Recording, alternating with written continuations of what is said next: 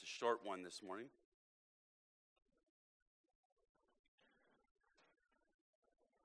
Psalm 150. Praise the Lord. Praise God in his sanctuary. Praise him in his mighty heavens. Praise him for his mighty deeds. Praise him according to his excellent greatness. Praise him with trumpet sound. Praise him with lute and harp. Praise him with tambourine and dance. Praise him with strings and pipe. Praise him with sounding cymbals. Praise him with loud clashing cymbals. Let everything that has breath praise the Lord. Praise the Lord. Let's pray. Father, as we come before you to hear your word and to dig into it again, give us open ears and sound lips that we might be faithful to speak and to do as you instruct us. We come together to worship you, and as we look at a series of psalms that teach us about praise and worship, make us better worshipers of you. For some, maybe make us worshipers in truth for the first time, and for others, make us deeper, better, stronger, more consistent worshipers of you. God, we prepare tonight. Many of us are going to this prayer and praise night tonight with members and attenders of 60-some odd churches in the greater Cleveland area that are part of this thing we call the Greater Cleveland Baptist Association. I just want to lift up those churches in particular right now. Those churches that are serving you and are proclaiming the gospel and growing disciples from Mentor to Medina, from Avon down to parts on the far east side, the far southeast side, down in Bedford and Walton Hills and so forth and so on. God, I thank you for these churches. I thank you that you are raising up congregations of people in different pockets and neighborhoods and cities and communities throughout Northeast Ohio. We pray that even as some of them are gathering right now, that you would give their pastors and leaders and preachers words to speak faithfully. We pray that the gospel would go out clearly this morning, that it would be heard, that it would be received. We pray that you would transform those communities by the power of the gospel being proclaimed from each of those churches. We know you are able to, and we pray it in Jesus' name. Amen. When you're in college, you often start with a 101 class. You know, a 101 class, sometimes they even divide that into two parts. You might do a 101 and a 102, but it's typically an overview class, right? It introduces you to the subject. Grad schools sometimes do something similar, but it's a 501 class. You know, in a philosophy 101, you might learn broadly about the different branches of philosophy or be exposed to, in very brief, be exposed to some of its major figures. You know, in an anatomy 101 class, you might learn all the main components of the human or maybe the mammalian body with a basic sense of where the different parts are and what they do. You don't get too deep, but you got to get that overview so that you can go deeper into the subject. In a math 101 class, you might study all the basic mathematical concepts that are fundamental to college math. And so you're drilling in and make sure you understand that algebra and the trigonometry in particular. When I was in seminary, grad school, we had a particularly brutal variation on the 101. At least a lot of people felt it was particularly brutal. In grad school classes, start at 501. But they expected students at the seminary to have a robust understanding of the contents of the Bible. Basic understanding of the things that are talked about in the Bible.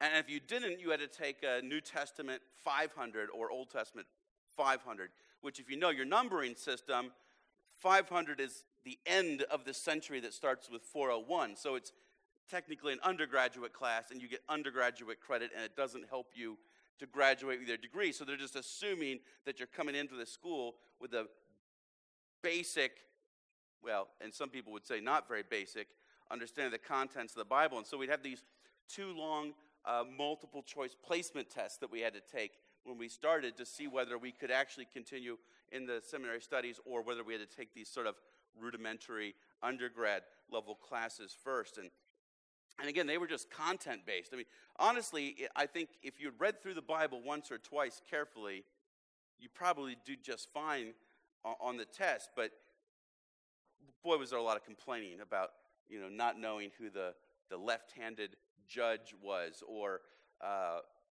what about Jehoiakim? Was he a good king of Israel, a wicked king of Israel, a good king of Judah, or a wicked king of Judah, and so forth?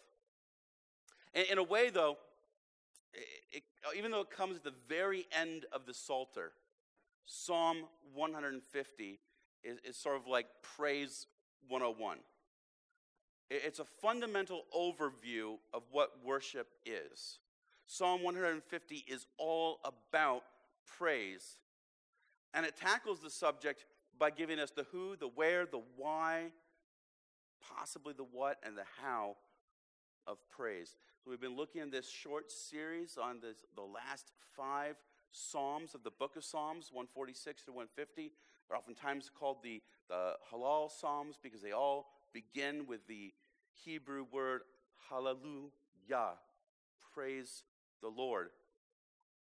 And we're going to wrap that up today. We'll have a special message next week from Lou Bloss, and then we're going to do a series on prayer. But for this morning, we're going to talk about Psalm 150 and its overview that focuses on the who, the where, the why, the what, and the how of praise. So the who, the psalm begins, just like all of these songs, praise the Lord. And we could look at the who question 2 different ways. And we'll save one of them for later. We're interested here in the object of our worship. We could talk about the subject of worship, but here we're going to talk about the object of worship. And the object of our praise should be a who, and it opens, again, like I said, with that familiar hallelujah, praise the Lord, and that gives us the who. The who is the Lord. Now, I want to dwell there for a second, because many of you might not be familiar, but when you see Lord, that word Lord, and it's written in small caps like it is here, so you see it's not lowercase letters, it's small caps, like little short versions of capital letters. That is a stand-in for God's divine name. Here's what I mean. In English, the reasons why we translate God's name as Lord and style it a little bit differently than any of the text around it are several. And what you got to understand, the earliest Hebrew writing system, probably like most languages, did not have any symbols or characters to represent the vowels. They only had characters for the consonants. And if you think about that, if I gave you a page of text that I removed all the vowels from, you'd probably still be very familiar with English, probably be just fine reading it. You might have a couple hiccups along the way, but you'd probably figure out the meaning just fine. It actually works pretty well. And so God's name was represented by 4 characters, and we call those the tetragrammaton, which is a fancy word which means 4 letters. But scholars like to make everything, they have to justify the fact that they're important, right? So they have to give everything a cool name. Those 4 letters in Hebrew are Yod, He, Vav, and He. And that's usually represented in English with the 4 letters Y, H, W, H. And it's believed that the pronunciation was something like Yahweh. We're not entirely sure. And we're not entirely sure for a couple reasons. On one hand, there's this long history of the Jewish people thinking that the name of God was so holy that they shouldn't even pronounce it. And as a result, instead of saying God's name when they read aloud, they would substitute a title for God, a familiar title, Adonai. which means Lord or Master. And over time, the exact pronunciation was lost from lack of use. And the Hebrew substitution of Adonai became kurios when they translated it into Greek, the Greek word for Lord or Master. And then lots of other languages followed suit. So in English, we translate Lord. But in modern editions, now that we have the printing press and things like that, we found this way that we can style the letters differently so that even looking at it in English, we can know when we see those small capitals, it's God's divine name and not the title.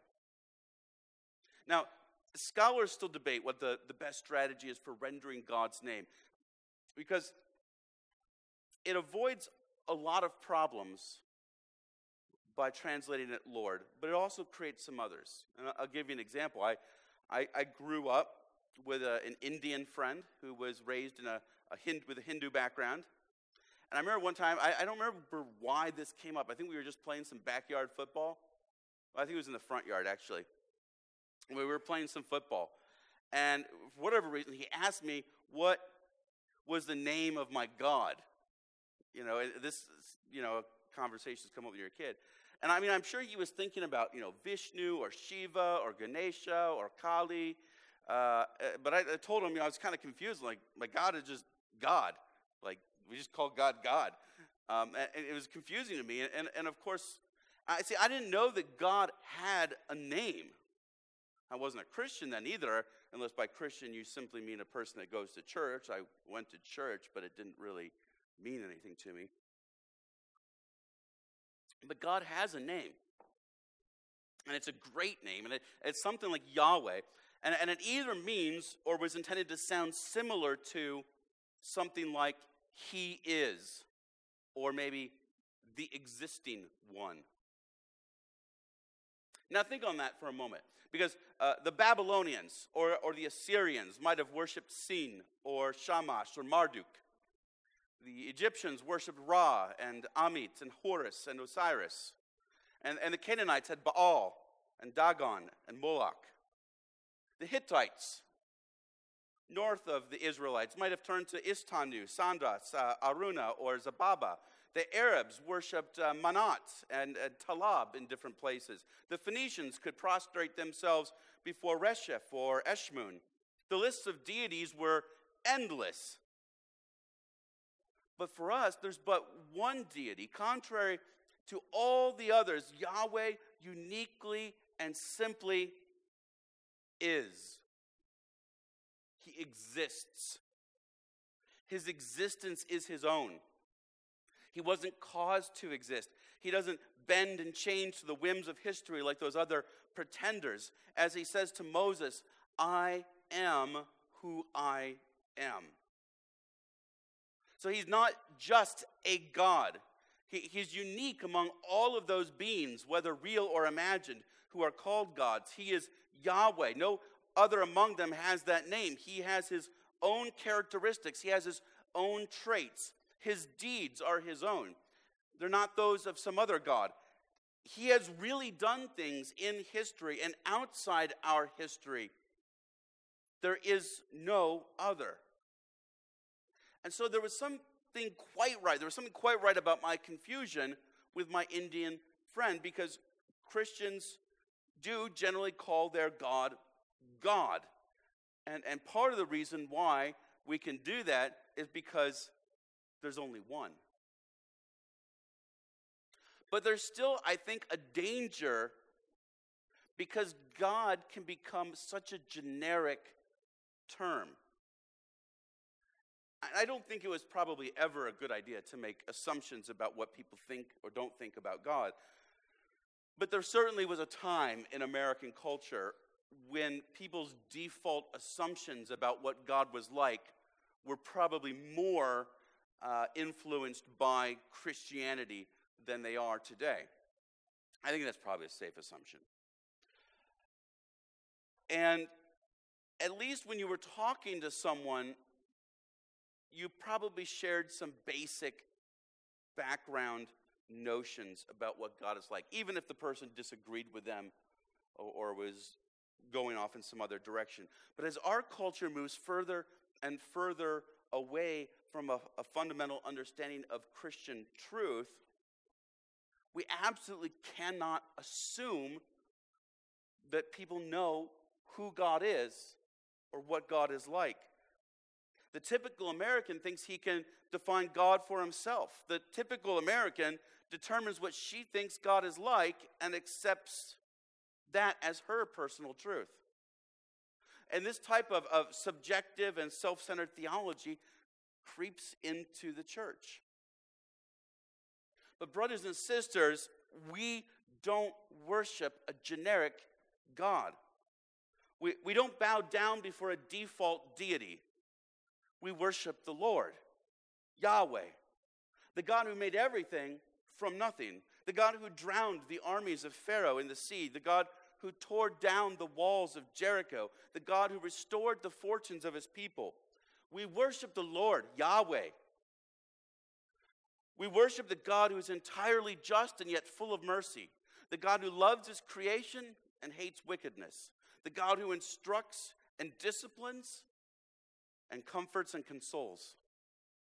We worship the Lord, Yahweh, the God who is unchanging and unmoved, the God who is three in one, the God who is Father and Son and Spirit, God the Father who chose a people for himself, God the Son who ransomed a people for himself, God the Spirit who convicts a people to return to him. Yahweh. We have no other gods beside him. And this is the one to whom all praise is due. So when we are talking about God, when we want to tell other people about God, we need to tell them about this God. This God who is calling worshipers to himself. Show people a God who is worth worshiping, namely the God who is. This psalm then tells us where. Where should we praise God? It says in the second part of verse 1, praise God in his sanctuary. Praise him in his mighty heavens. So the second thing the psalmist tells us is where praise is due. And now there's some debate exactly what the psalmist is referring to here, but for simplicity's sake, let me tell you what I think the psalmist is referring to, and I think it's the two abodes of God. What do you mean he has two abodes? Well, the first line enjoins us to praise God in his sanctuary. And for the ancient Hebrew, God's sanctuary would have been the tent of meeting in the wilderness, or later on the temple. It was the place where God decided to allow his presence to be among his people. God wanted to dwell with his people. That was the plan from the beginning. So if you look to the Garden of Eden, God would walk with man in the cool of the day. He desires to be near those whom he loves and who love him in return. But sin destroyed that. It put a separation between God and man. And yet God was not satisfied to leave the universe that way. And he began on a rescue mission, you might say, to bring himself near to his people and to bring his people near to him. And in the wilderness, as the Israelites traveled from Egypt to Canaan, and then later as they made a dwelling in Canaan, God's presence was made among his people in this tabernacle. It was this unique place where heaven just ever so slightly overlapped earth. God's dwelling otherwise was in his mighty heavens. It literally says the expanse of his might. So it probably means something like the place where his power and majesty are on full display, or what we'd call heaven. And taken together, the psalmist is effectively saying, praise God everywhere, from as low as earth to as high as heaven. For Christians, that takes on new meaning. Just as in the Old Testament, God's dwelling with his people was a mobile tabernacle in the wilderness, John chapter 1 says that Jesus, God in the flesh, Emmanuel, God with us, tabernacled among us. It's a very literal translation. It says most translations, he dwelt among us. But the word is the word for a tabernacle. And it says Jesus tabernacled among us. And so Jesus was the very presence of God dwelling among his people. And when a person decides to follow Jesus with belief and repentance, he or she is incorporated into Christ spiritually. We become part of his body, the church with a capital C. And Jesus is not just a tabernacle, but he's the high priest, and he's the sacrifice, offering himself on the altar to pay for our sins so that collectively, or so that we have direct access to God. And by his Spirit, he dwells and makes a home in each one of us, so that both collectively we are a temple, the church, but even as individuals we are like miniature temples. In a way, our bodies are very temples of God. And so we can carry out the praise of God anywhere and everywhere. Why? The psalmist says, praise him for his mighty deeds and praise him according to his excellent greatness. In this series, we have looked at a number of reasons why we are supposed to praise God, different aspects of his doings, or character, or heart. They've been revealed to us as things worthy of praise. But here, the psalmist zooms out and looks at the big picture to tell us that Yahweh deserves our praise because of what he's done and who he is. Simply put, we are to praise God for his mighty deeds. One scholar has pointed out that the mighty deeds most emphasized in Scripture are probably God's work in creation and his work in salvation. In creation, God made something from nothing by his very word, and it sets him up as the only legitimate ruler over all of creation. He is King Yahweh. But what about salvation? God saves his people. This is what God does. He's in the business of saving his people, you might say. He rescued Noah and his family. He rescued Lot. He rescued Israel from famine and then from Egypt. God places his hand on the scales of history to bend the universe toward the protection of his own people. And in the final culmination of it all, God saves sinners. God takes a people for himself from all the peoples of the world, and he places his hand on history and offers himself as a sacrifice to cleanse us of our impurity and to turn us away, or to turn away his wrath from us. That is tipping the scales in favor of a people you love. That is mighty indeed. We can't even fathom the scope of that power. And so Paul writes, he is able to do far more abundantly than all we ask or think. But the psalmist doesn't rest on just what God has done, but also that we should worship him according to his excellent greatness. We should worship God for who he is. And we probably touched on this a little bit in talking about the who this God is, talking about the fact that he is Yahweh and he's unique. But God himself, as he is in himself, is incredible. He is excellently great, and he's worthy of our praise. He is infinite. He knows no bounds. He is eternal. He has no beginning. He has no end. He is immutable. He does not change. He has aseity, meaning he needs nothing for his own existence. He exists of himself. He is transcendent. He is beyond our plane of existence. He is omniscient. He knows all things. He is omnipotent. He can do anything he desires. He is omnipresent. His presence is everywhere. He is omnisapient. He is perfectly wise. What more could we say about this God? Well, we could go on and on and on. If we are to praise God, though, according to his excellent greatness, as the psalmist says, then we better know something about his excellent greatness. And fortunately, he reveals that to us in his word.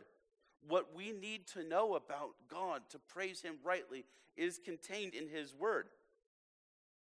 He reveals himself to us for many reasons, but certainly not least because he wants us to praise him fittingly. And we can't praise him well unless we know him well. So let's make a point of knowing him well. How? How are we to praise him? The psalmist writes, praise him with trumpet sound, praise him with lute and harp, praise him with tambourine and dance, praise him with strings and pipe, praise him with sounding cymbals, praise him with loud clashing cymbals. So how are we encouraged to praise God? With musical instruments of every sort. We have the ram's horn, the shofar. Its loud and bellowing call could raise armies to battle or announce a holy day for the entire community. We have the tambourine and dance, which were so often used in victory celebrations, particularly military victory celebrations. Some of these instruments, we don't really have a good sense of what they are. The artifacts have been lost to history. We know generally that it's a string-typed instrument similar to a lute, something similar to a harp.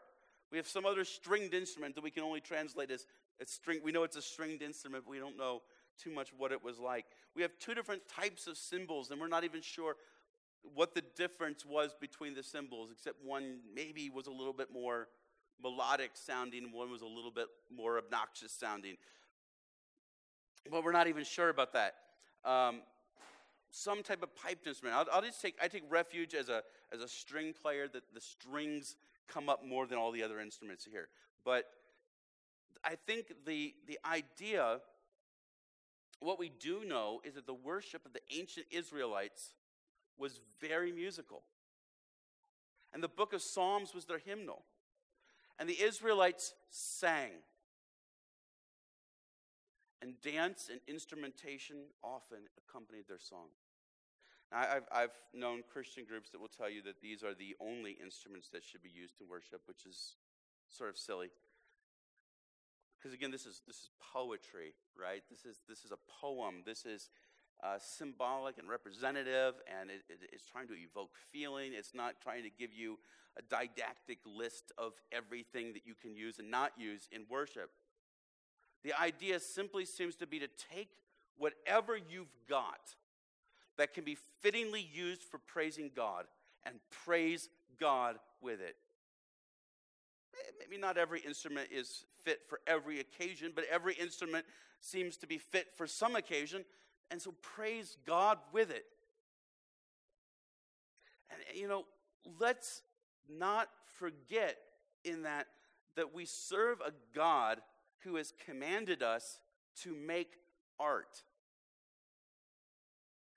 And that could be a whole other study altogether, so I'm not going to stay there. But God wants us to make art. He wants us to be creative. He wants us to lift up song and sound to him. Be creative and worship him with anything suitable for the task.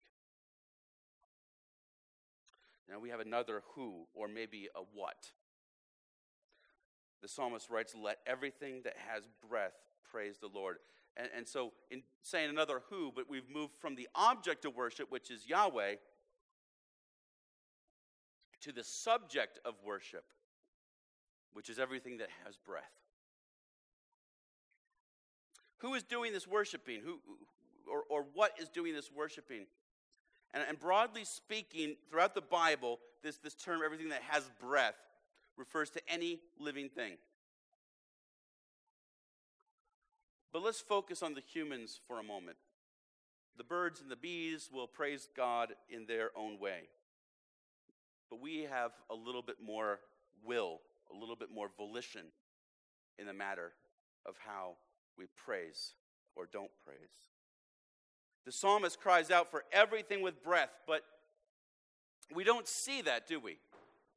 So we look around the world, we don't see, as much as the psalmist may cry out, let everything that has breath praise the Lord, and as much as we repeat it and say it, we don't see that, do we? We don't see everything that has breath praising God. The world is, in fact, filled with people who do not worship Yahweh. They worship other deities. They worship other gods. They worship the work of their own hands. They worship their own pursuits. But they don't worship Yahweh. And yet the Bible envisions a time that precisely that will happen. In Revelation chapter 5, verses 6 through 14. John writes, and between the throne and the four, he's seen this vision, this heavenly vision. He says, and between the throne of God and the four living creatures, and among the elders I saw a lamb standing as though it had been slain, with 7 horns, with 7 eyes, which are the 7 spirits of God sent out into all the earth. And he went and took the scroll from the right hand of him who was seated on the throne. And when he had taken the scroll, the 4 living creatures and the 24 elders fell down before the Lamb, each holding a harp and golden bowls full of incense, which are the prayers of the saints.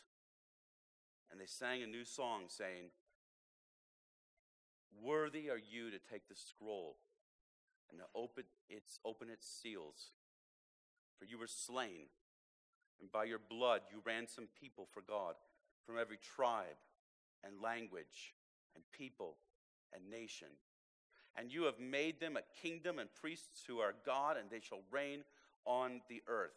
Then I looked, and I heard around the throne and the living creatures and the elders, the voice of many angels, numbering myriads of myriads and thousands of thousands, saying with a loud voice, worthy is the Lamb who was slain to receive power and wealth and wisdom and might and honor and glory and blessing.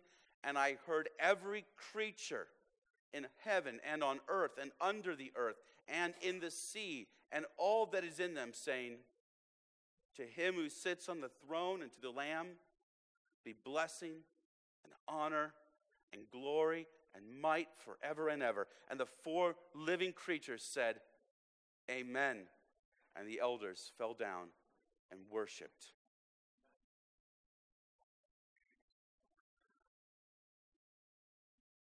Where will this group from every tribe and language and people, nation come from? This group that praises God with all of creation.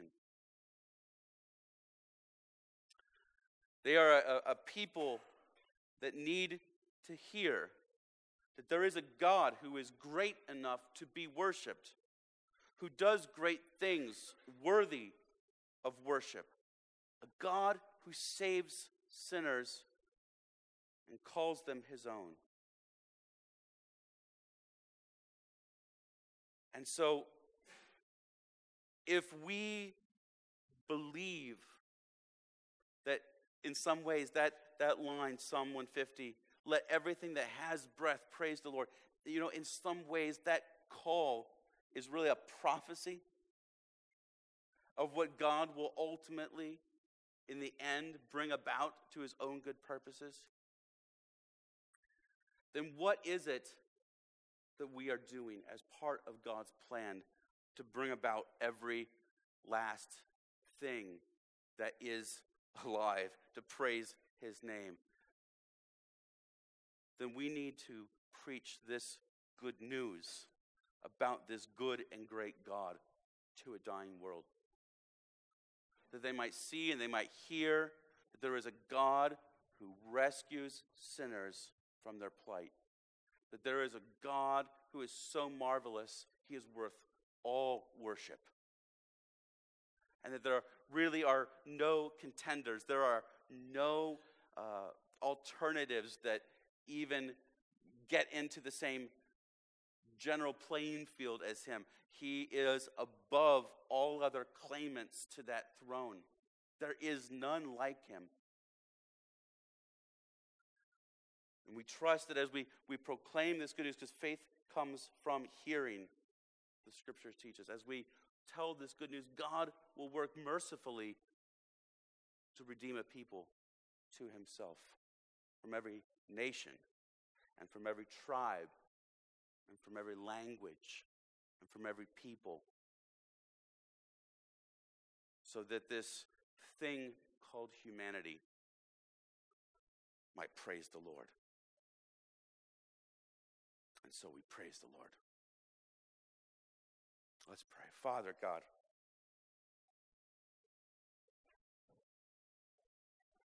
teach us to praise you well. Teach us to praise you rightly. May we sink deeper and deeper into your truth, that we might better know who you are, and that we might fall more deeply in love with you, and so exclaim your praises more accurately and more profoundly and more emotionally even.